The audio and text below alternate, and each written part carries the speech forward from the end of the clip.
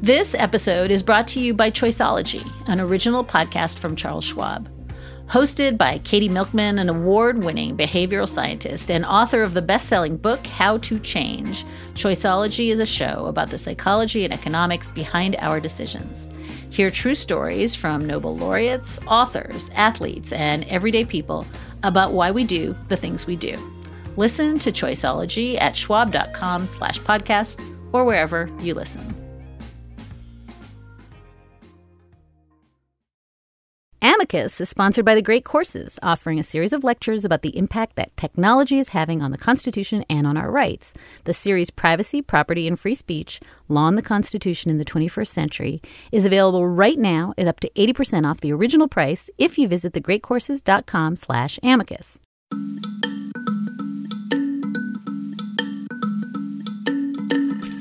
Hi, and welcome to Amicus, Slate's podcast about the U.S. Supreme Court. I am Dahlia Lithwick, Slate Supreme Court correspondent, and this week the court heard, you may have heard about it, some big cases. Among them, Fisher versus University of Texas. That was the big affirmative action challenge that we discussed last episode.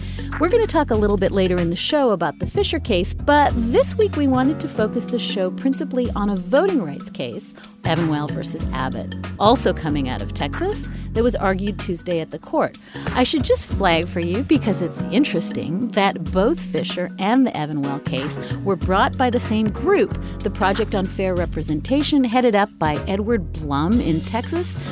He actually doesn't talk to broadcast media all that much, and so we've brought someone else who is closely involved in the case onto the show. But a really fascinating week to see what a tiny legal project can do when they want to have a big impact at the court. So let's turn for a minute to the voting rights case, Evenwel versus Abbott. And in its simplest terms, this is a challenge to the, quote, one person, one vote principle that has long held that states, and please remember this case is about state apportionment, not the House of Representatives, but states draw their legislative districts using voters to count the size of the district.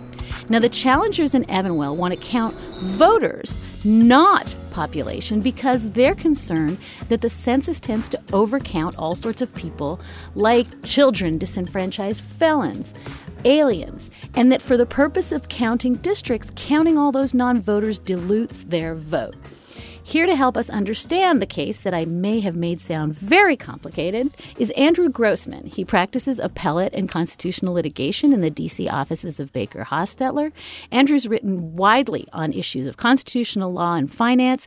He has been a frequent advisor to Congress on complex legal and policy issues. And most importantly, for our purposes, he filed an amicus brief in the Evenwel case on behalf of Project 21. So Andrew Grossman, welcome to Amicus. Thank you for having me. Now, have I laid out the basic principle of this case, or did I mangle it so badly in my introduction that you want to re-explain what the principle is in Evenwel? I think you've got the principle right, but I think a tiny amount of historical background is in order, which is when the court started focusing on the one person, one vote doctrine, which is what's at issue here, it was back in the early 1960s. And whether you looked at that time at raw population or voter population, the results in terms of drawing district lines would be about the same because there weren't very many aliens in the country, and that's undocumented or even documented. We had a period of about 40 years of very restrictive immigration, and so it didn't really matter which population you looked at in general. Whereas in the time since then, since those populations have grown, there have been these enormous disparities between districts in terms of the number of voters, which of course affects vote weight. So now tell us, if you would, before we get too deep in the weeds, about Sue Evenwel and Edward Fenninger. They're the two plaintiffs in this case, and they would illustrate your point about how the way we apportion seats really implicates people who live in jurisdictions that are not equal if you're counting by voter instead of population. Right. If you look at these particular plaintiffs, what's happened here is the two of them live in relatively rural districts in the state of Texas that contain approximately 500,000 voters each, a little over that. By comparison, the district that encompasses, the state Senate district that encompasses Brownville, which is right on the tip of the state up against the Mexican border, has only 372,000 potential voters, even while all those three districts have the same raw population approximately. And when you think about it, the math is pretty straightforward. A Senate vote in Brownsville is worth about 1.5 times the votes cast by Ms. Evenwell and Mr. Fenninger, and that's their complaint. And so just for purely clarification purposes, because again, I think this sounds complicated, really the issue is that since the 1960s, since Reynolds versus Sims, Baker versus Carr, and this line of cases that said one person, one vote means we apportion districts based on the census, based on population, the claim is I'm Sue Evenwell. My vote is diluted because if you're counting all these non-voters, right, whether they're disenfranchised felons or aliens who are in the jurisdiction but don't vote or children, that my vote is diluted when it is counted as against all those people who don't vote. That's exactly right. And it's interesting because, it's the same way we look at voting dilution in any other context, whether you're talking about race-based voting dilution or anything else. And it just happened that, over a period of time, this particular type of dilution has grown quite considerably in some districts. So let's turn to the argument on Tuesday in Evenwell.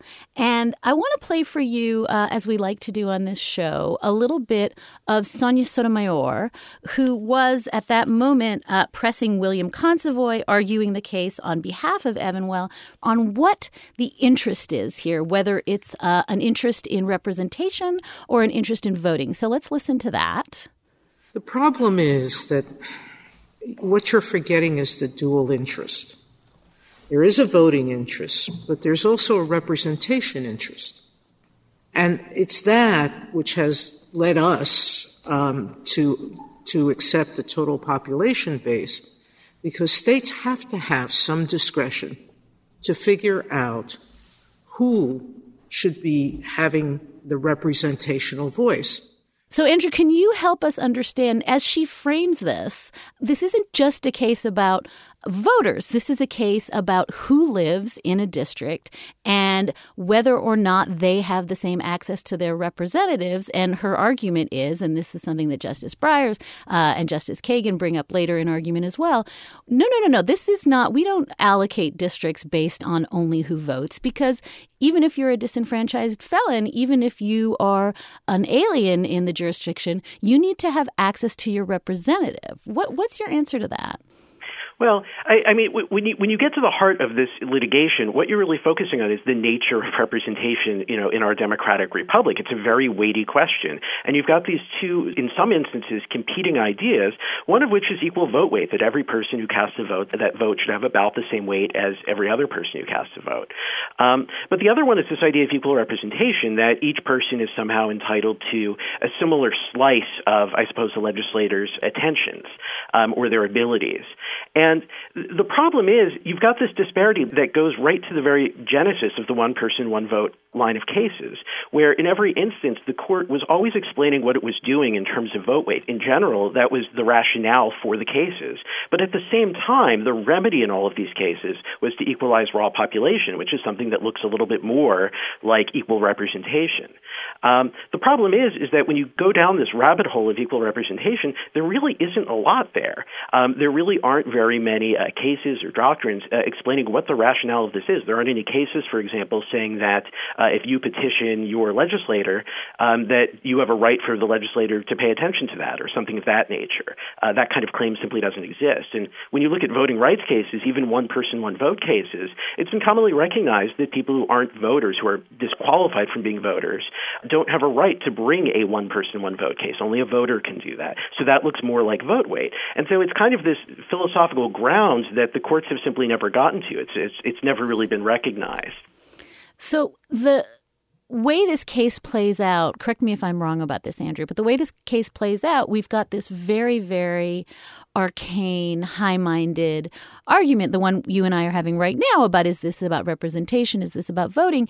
And then underneath it, there's this very partisan political valence, right? I mean, this case gets spun in the media as this is a case about deliberately, whether you want to call it disenfranchising or disempowering, urban voters, voters who tend to be minorities, younger voters, jurisdictions that tend to be full of the kinds of people people who don't tend to vote Republican.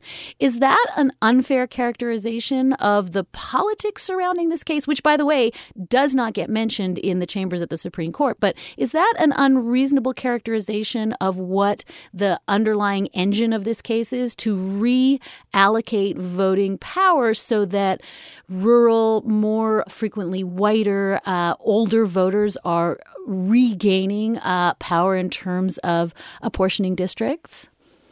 Well, I'm not sure. I agree with you that I think that's the way the case has been portrayed in a lot of the media. I'm not sure that's entirely fair, though, for two reasons.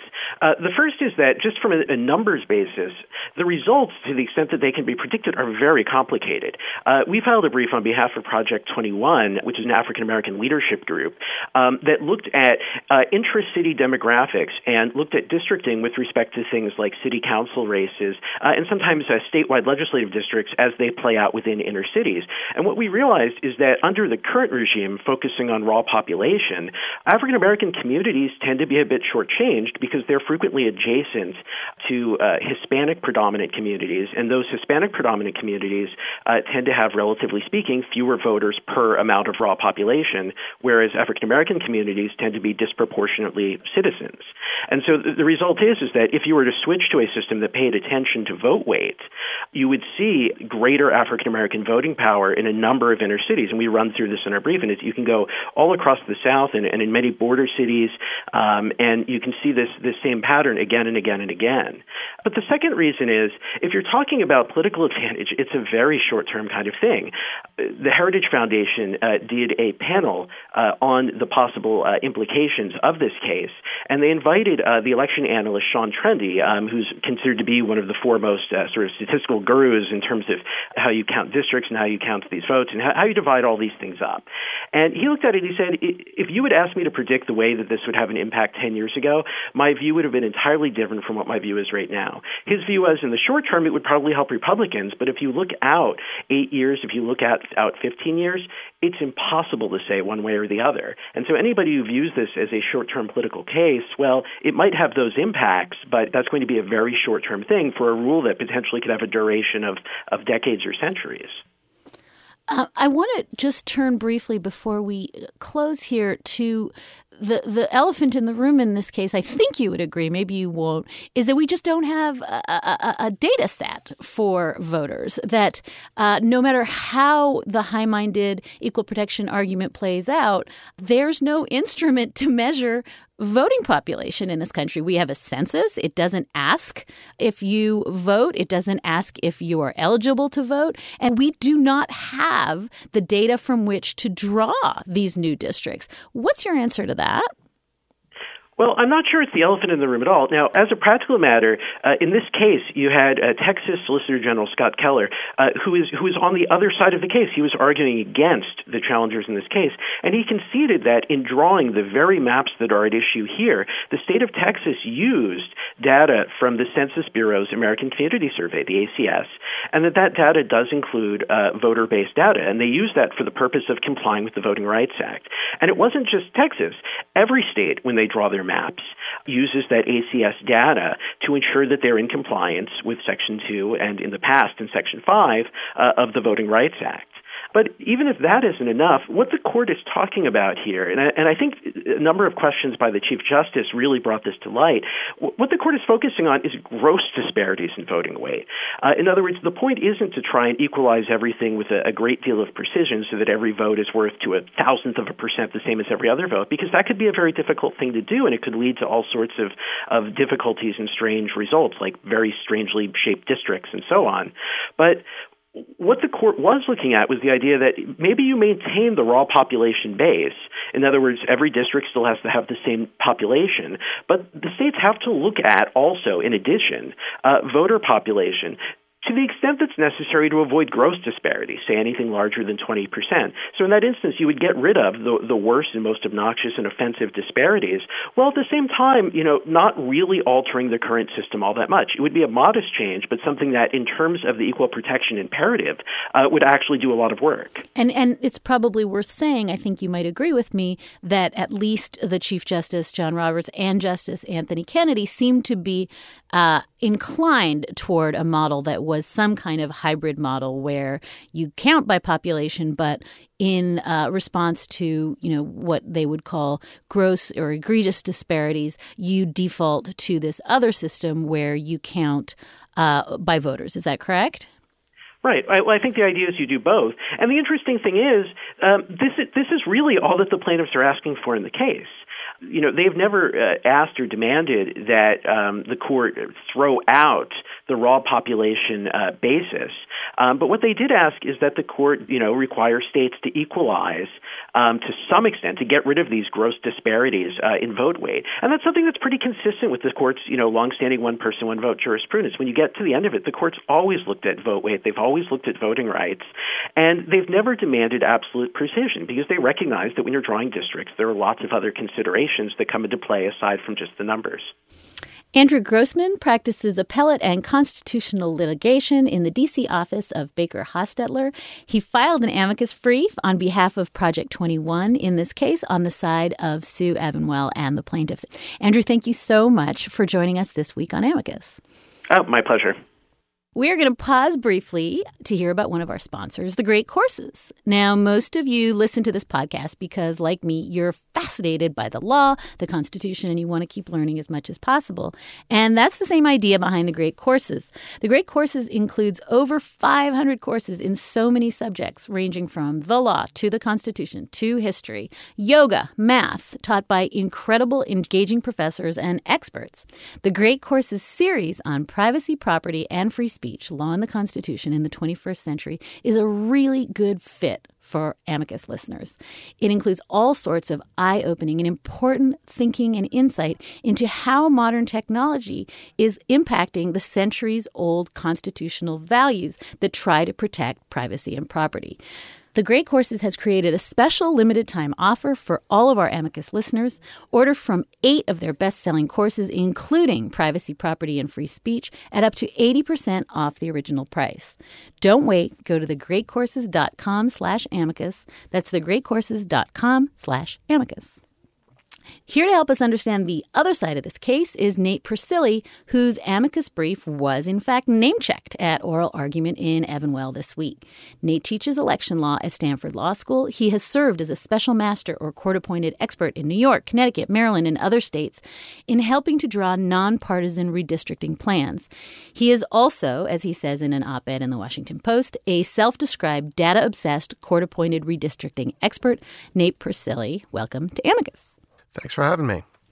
Nate, I think that a helpful place to start would be as if you could locate the whole principle of one person, one vote for our listeners. People tend to think it's enshrined somewhere in the Constitution, but of course it's not. It's a historical invention, right? Can you tell us the fairly recent origins of the whole doctrine, one person, one vote? So in the Warren Court cases, the reapportionment cases of the 1960s, the court established for the first time that districts with unequal numbers of people in them violate the 14th Amendment. And they came up with what's known as the one man, one vote rule, or now one person, one vote rule, which says that every 10 years when you have a census, every jurisdiction in the U.S. has to redraw its lines to make sure that there are equal numbers of people in it. And that's true for Congress. That's true for state legislature. It's true for city council and even down to the local school board. Every 10 years, when we have a census and we see that people have moved from one place to another, we have to redraw lines to make sure there's equality between districts. And the court came up with these decisions in the 1960s because places like Tennessee, Alabama, and pretty much most other states around in the country had been drawing districts sort of the way the U.S. Constitution requires it for the U.S. Senate, that some of them had had one county, one vote, or they hadn't redistricted for 100 years during the period of industrialization where all of these people moved into cities. And so it overrepresented rural areas and underrepresented cities and suburbs, and the court said this really cannot stand, and came up with a new constitutional rule really out of whole cloth. And the court was honest about this and said that, yes, there's no originalist basis for this. It's not something that the framers of the 14th Amendment or the Constitution intended, but this is a key way to protect political equality. So much so that Chief Justice Earl Warren actually said the one-person, one-vote cases were the most important cases of his tenure on the court, even more important than Brown versus Board of Education. Nate, before we move forward in time, let's stick with Reynolds versus Sims, Baker versus Carr, this line of one person, one vote cases, and just help us get a picture of what the malapportionment you're describing was leading to. What kind of outcomes was it that the court was trying to correct for when this line of cases gets decided? Going back to the way Earl Warren actually thought about it, Earl Warren was governor of California at a time when Los Angeles, as a county, had one representative in the state Senate, and a rural county, which had, say, 1/100th of the population of Los Angeles, had also one senator in the state Senate. And that problem motivated him to think about this problem of political inequality. And so in this series of cases, starting with Baker versus Carr, which recognized this was a constitutional problem, and then Reynolds versus Sims and its progeny, which came up with the doctrine of one person, one vote, the court said that you have to draw districts on the basis of population. You can't say each county gets one representative in the state legislature or one congressman. You have to equalize based on the number of people who live in each district. Now, talk to me briefly, because I think a lot of us went into oral argument thinking this was a case chiefly about a hot-button issue anyway, which is non-citizens, right? Whether you're a legal alien or whether you're undocumented, whatever it is, we thought we were going to talk a lot about the Texas-specific questions of a huge Hispanic population that doesn't vote, but we instead talked about children, right? Justice Breyer was very focused on the possibility that children would be disenfranchised. Was that a surprise to you that instead of focusing on other populations, we talked so much about children who are, after all, children? Well, I think that in constitutional argument, as in others, asking what about the children is always a good stepping stone to some other kind of argument. And I think in here, you had the Children's Defense Fund that actually came in and documented how a one voter, one vote rule would affect children in their representation, and that this would be just one more way that sort of children would get a raw deal in getting represented. And it's not just about children per se. We're talking about areas which have large families. Right? So populations that tend to have larger families are going to be disadvantaged in their representation than areas that are, retiree communities or where there are fewer children. And so especially if you think about the sort of public policy and how that might be shifted if you sort of didn't have to pay attention to children and families in the same way as you do when you're drawing districts on the basis of population. I think that, there's a real concern here about the public policy implications of going with what the plaintiff's proposed rule would be. But I think that, the issue of citizenship is still in the background. And one issue that I've been trying to hammer that they really didn't pay attention to, and the plaintiffs don't, is this issue of felons and prisoners, because there are over 300,000 disenfranchised felons in Texas, roughly 100,000, I think, people in prison, or 80 to 100,000 people in prison. And the plaintiffs in this case don't ever talk about them. And, that's a real issue when it comes to one person, one vote and equal representation. Okay, now let's turn to Justice Anthony Kennedy, because as is, I think, inexorably the case on this podcast, we always have to say, what is Kennedy going to do? And Justice Kennedy started sounding like he was going to propose some hybrid solution, right? That he's going to allow us to count both citizens and voters. Let's listen to Justice Kennedy trying to split the difference here. Well, if in a case like this where there's a 45% deviation or something of that order, then why isn't Texas required at that point to recognize that these interests that are legitimate under the Constitution, which are voter-based, should not be accommodated, and so that you should at least give some consideration to this disparity that you have among voters? So, Nate, can you help us understand what it is that Kennedy is trying to think about as a possible middle way in this case?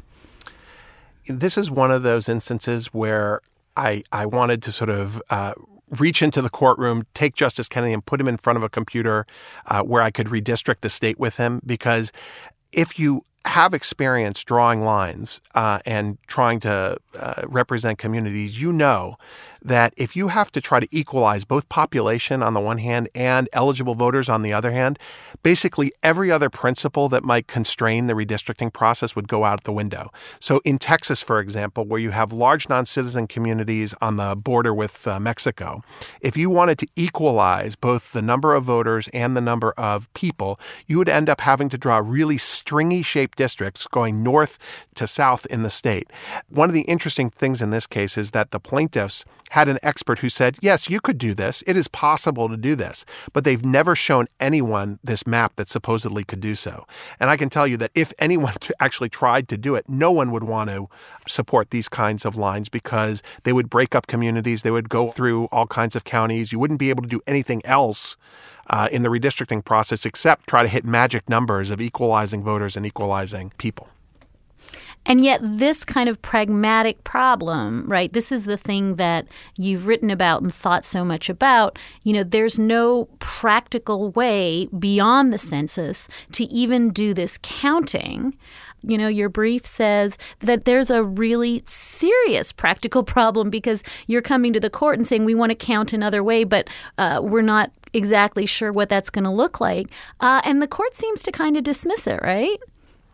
So I filed a brief on behalf of myself and other redistricting experts trying to, I think, lower the temperature in the philosophical debate by trying to focus on the practical implications of going with what the appellants are arguing here. And the brief makes a very simple argument, which is that we don't have a data set. No state has a data set of eligible voters. Now, you might think that every state knows which person is eligible to vote and which isn't, but there is no way to redistrict on the basis of eligible voters because, as we said earlier in the podcast, that doesn't just mean talking about citizens and non-citizens. You have to deal with disenfranchised felons in Texas. You have to deal with prisoners. You also have to deal with the close to 500,000 people overseas who are eligible to vote in Texas elections but aren't counted in the census. And so there really is no physical way right now to draw districts on the basis of equal numbers of eligible voters.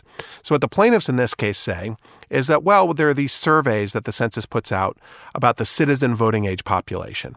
Okay, that is where we get the information about citizenship rates in the United States and how we know how many people are legal citizens and not. But those surveys are of 2.5% of American households each year. And so there's no way you can actually draw districts on the basis of, say, a survey in a given year. So the plaintiffs say, okay, well, what you need to do is average surveys over the previous 5 years. All right, well, the problem is that means that you're drawing districts, for example, for in 2011 with data that are from 2006 to 2010. Now, this sounds really complicated, and to some extent it is. But the point is that you are using what is effectively, I don't want to call it a public opinion survey, but just, a series of surveys of just 2% of the population to then construct districts that are supposed to get past this rigorous constitutional rule of one person, one vote. And I think most people don't realize that we don't have this kind of national master list in the U.S. of citizens or eligible voters. And so I think that, that is a way to dispose of this case easily. Because basically what the plaintiffs are arguing here is that the one population data set which is required by the Constitution, which is the census enumeration of persons, is actually prohibited by the Constitution for use in redistricting. And that just cannot be right. It can't be that the one thing that the Constitution requires with respect to counting people is also prohibited by that same Constitution for use in the redistricting process. Although, Nate, in fairness, the plaintiffs argued again and again and again yesterday that survey, that instrument, is good enough for the Voting Rights Act purposes, right? That they use it all the time, endlessly and infinitely, for purposes of satisfying the requirements of the Voting Rights Act. Well, the survey is a great survey, and we use governmental surveys for all kinds of purposes, whether you're talking about the labor force participation survey or even the American Community Survey, which doesn't just include questions on citizenship. It includes questions on whether you have plumbing in your house or internet connectivity or any number of other questions. So I'm not trying to rag on the survey. I mean, the survey is a critical piece of information for public policy. And one of the areas where it's critical is for voting rights compliance. So we know, for example, how many non-English language speakers are in particular areas based on this survey. And we can get a sense a rough sense of the citizen voting age population in areas over a particular period as a result of the survey. But what my brief tries to make clear is that you shouldn't treat these survey results as so specific that you can actually say, yes, this is the exact number of people who are citizens of voting age in this particular jurisdiction. And so the argument I make is that, yes, you can figure out whether a plan discriminates on the basis of these data, but you can't then use these data in order to construct plans that satisfy one person, one vote. Nate, if you're right about this and there's no way other than the census for gleaning the information we need for apportionment purposes, what is it that the plaintiffs are asking us to do when they want us to count noses here? Well, even in the oral argument, the plaintiffs said that look, even if we're unable really to draw districts now on the basis of equal numbers of citizens or eligible voters, we can deal with that in the district court. We can deal with the solution later on. Now, what that really means, at least from my perspective, is that they're asking for a different kind of census than the one that's currently conducted. So whether it's a national census or a census that Texas itself would conduct to really get a fine-grained estimate of the registered voters and the eligible voters in particular areas, that's kind of what the plaintiffs are asking for here, that we need to count people in a different way. And one of the interesting things in this case is you had former census directors coming in with their own amicus brief saying, that if we start limiting the census to citizens or including a citizenship question on the census, there are going to be a lot of people who are afraid to fill out the census form, and that you would sort of turn the census process and the census enumeration into a sort of show me your papers kind of exercise, and that would defeat all the other purposes for which we're counting people for the census. And that's probably doubly chilling in light of the way we're thinking and talking about immigrants in this country this particular moment in time, right? Well, that's another reason I think the court tried to at least shy away from this issue of either illegal or even legal immigration and representation, because they know what's happening in the larger political universe on this question. So better to talk about the sort of high concept constitutional questions or about communities like children who would be shafted by this constitutional rule than to insert themselves into what is a really volatile debate on immigration. Nate, I know you want to bring the temperature down on a pretty politically fraught case, but I think before I let you go, I want to crank it up a little bit and say there's certainly a valence around this, and it's certainly how the case has been reported up through the process when it was first filed that says, look, this is just of a piece with attempts to disenfranchise voters who tend to be poorer, who tend to be younger, who tend to be minorities, who tend to live in cities. And this is just a way, very much of a piece with other conservative efforts to make sure that votes don't count. Is that a fair characterization of the argument against Evenwel? Well, here's what actually irks me the most about the case. It would be one thing if Evenwel and her compatriots here lobbied the Texas legislature to have them draw districts on the basis of equal numbers of citizens or equal numbers of voters. And it's not as if the Texas legislature is unresponsive to the requests and impulses of people like Ms. Evenwel. But they didn't do that. Instead, what they did is they go to the Supreme Court and they want to craft a national rule that says no state, regardless of whether you're Texas or any place else, shall have the latitude to draw districts on the basis of population. And that attempt really to hamstring states in their choice between equal representation on the one hand and equal power of one's vote on the other really is what I find so offensive. So, yes, it is of a piece with other types of cases, both in the voting realm, whether you're talking about Shelby County or some other cases like that, or in the other cases that Mr. Blum, who's behind the litigation in this case, has brought forth, like the Fisher affirmative action cases, like some of the other affirmative action cases that are going after racial preferences. And that really does give you an idea of what's in the background of this case, which is that it is in part about equal power of one's vote in the abstract, but it's also about the particular situation that they see in Texas, which is that they're concerned about the creation of majority Latino districts, which they think overrepresents some non-citizen communities. And I think that they see this constitutional rule as a way to combat that. And looking forward, do you think, I mean, I know it's impossible to predict what's going to happen, but do you see Evenwel and the other election law voting rights cases as being part of this progression that starts really in earnest with Shelby County, the case that eviscerated part of the Voting Rights Act? Is this part of just a general trend that we're going to see at the court of making it slightly harder to vote, making it slightly harder to be represented, making it a little easier for states to make it harder for the vote? Is that kind of where the trend line is going? Well, one of the things that's happened over the last, say, 10 to 20 years is that on the one hand, we've had certain types of restrictions in voting, like voter ID laws and restrictions on registration and the like. But at the same time, we've had real liberalization in the way that we vote. And so all across the country right now, for example, in the upcoming election, you're going to have at least a third, maybe 40 to 45% of Americans are going to cast votes before Election Day. And while there are certain states that are rolling back, say, early voting in some of these options, it's actually becoming easier to vote in sort of different ways than it has been historically. And so while I think there's some really troubling moves that have happened recently and continue to happen in certain states with respect to voter identification, I don't think it's having a huge effect on voter turnout. But the real question, I think, for constitutional purposes is, well, what's motivating these changes? They say that it's motivated to combat voter fraud, and yet we don't have any real instances of that. And yet some people are, some discrete populations, particularly racial minorities, are finding that it targets them specifically.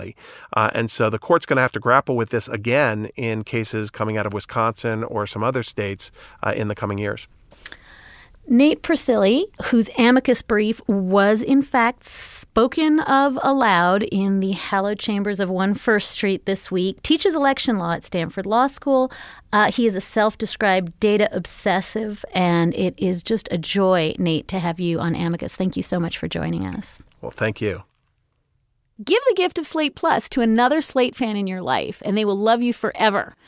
Because if you give Slate Plus to someone, they will receive all the benefits of membership, ad-free podcasts, bonus podcast segments, access to our ambitious multi-part Slate Academies, and so very much more.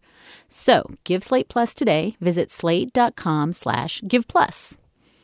As you may have heard, the other big blockbuster case that was heard at the U.S. Supreme Court this week was the challenge to the University of Texas's affirmative action program. The case is Fisher versus Texas, affectionately known around the court as Fisher 2, because the U.S. Supreme Court has already heard this exact appeal back in 2012, and after dithering about it for months and months and months, they sent it back to the lower court in 2013 to try to make something happen that would make them not have to hear it again.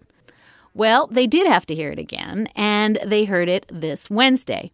At its heart, Fisher is a challenge about whether the University of Texas and presumably other colleges can use race in a, quote, holistic, non-numeric, vague and gauzy way when they assess applicants. They can do it, says precedent, only in order to promote the academic value of creating a diverse class, and only if they try to use other race-neutral means first. Now, Abigail Fisher, the plaintiff in this case, argues that she actually was denied a spot at UT Austin, that other less qualified applicants were given because their race was taken into consideration. Now, there were a few moments at argument that we wanted to lay on your earbuds this week, starting with Justice Anthony Kennedy, who, you guessed it, will probably be the deciding vote in this case, wondering why the court is hearing this whole endless Fisher case again. Here's Anthony Kennedy. We're just arguing the same case. Well, it's as if nothing had happened. Now we want you to listen to Chief Justice John Roberts, not a fan of affirmative action, going back and forth with attorney Greg Garr, who was representing UT this week. This was an interesting little colloquy that they had about whether and how minority students affect classroom discussions. 272 African Americans out of a class of 8,000.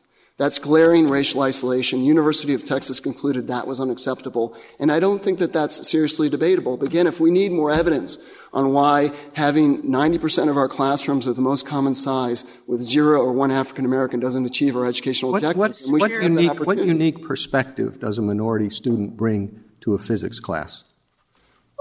Your Honor, you're counting those among the classes in which there are no minority students. And I'm just wondering what the benefits of diversity are in that situation. Your Honor. Here's Justice Sonia Sotomayor, the court's only Latina member, and someone who has written quite openly about the benefits of affirmative action in equalizing opportunity, not only in her life, but in the life of this country.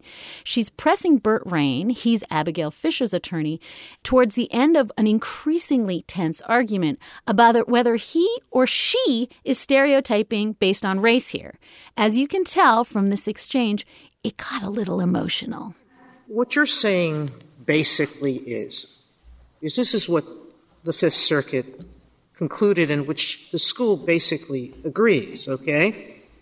If you don't consider race, the holistic percentage, whatever it is going to be virtually all white. And that is incorrect. Why? And that is an assumption that has no basis in this record. It's a stereotypical racist assumption. That's what it is. It's not, because of a reality that Justice Alito wants to rely on. Let me finish my point.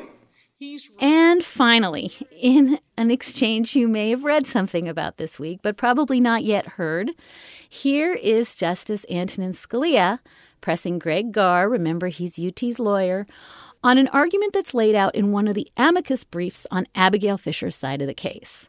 The brief is by Professor Richard Sander, and it's about a theory that's called mismatch. The theory is that minority students actually fare very poorly when they're thrust into situations that they cannot cope with because it's academically too challenging.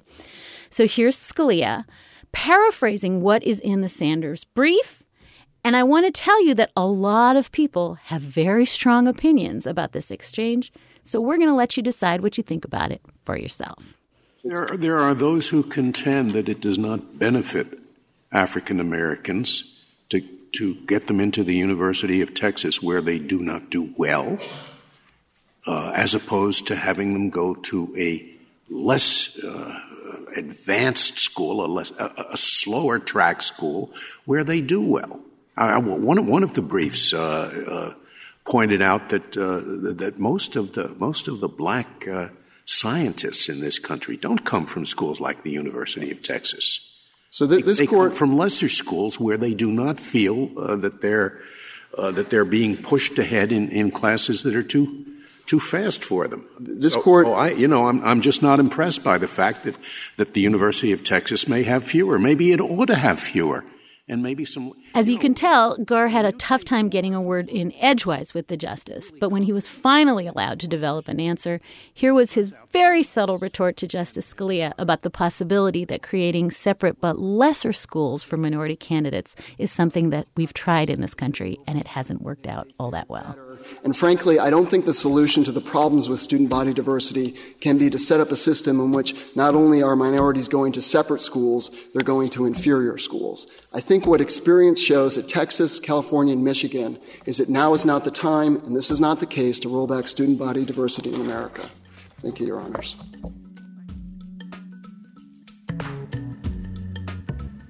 And so that is just about it for another episode of Amicus. As always, we are eager to hear your many thoughts and reflections, so do put them in an email. Send them to us at amicus@slate.com. We read all of them. We don't always respond, but man, we love your letters. We also love reading the reviews of our podcasts that you all have been leaving on our iTunes page. Add your voice to the many kind comments that are already there. It helps us to spread the word about our podcast. Search Amicus in the iTunes store and click the Ratings and Reviews tab. And we thank you for your kind thoughts. You can always catch up on all of our past shows, including a couple I want to flag for you because they're so relevant to this week's. We had a terrific interview teeing up Evanwell last spring with Douglas Smith, and our most recent episode previewed the Fisher affirmative action case with Professor Risa Goluboff at the University of Virginia Law School, now the new dean of the University of Virginia Law School, and it was a terrific and thoughtful insight into the colorblind Constitution. So you can get all of those past shows and others at slate.com/amicus. We also post transcripts there, but you have to be a Slate Plus member to access them. If you are not a member, you can always sign up for a free trial membership to Slate Plus at slate.com/amicus plus. Thank you, as always, to the fantastic Virginia Foundation for the Humanities, where our show is taped. Our producer is Tony Field, and Andy Bowers is our executive producer. Amicus is part of the Panoply Network. Check out our entire roster of podcasts at itunes.com/Panoply. I'm Dahlia Lithwick. We'll be back with you the day after Christmas with another edition of Amicus.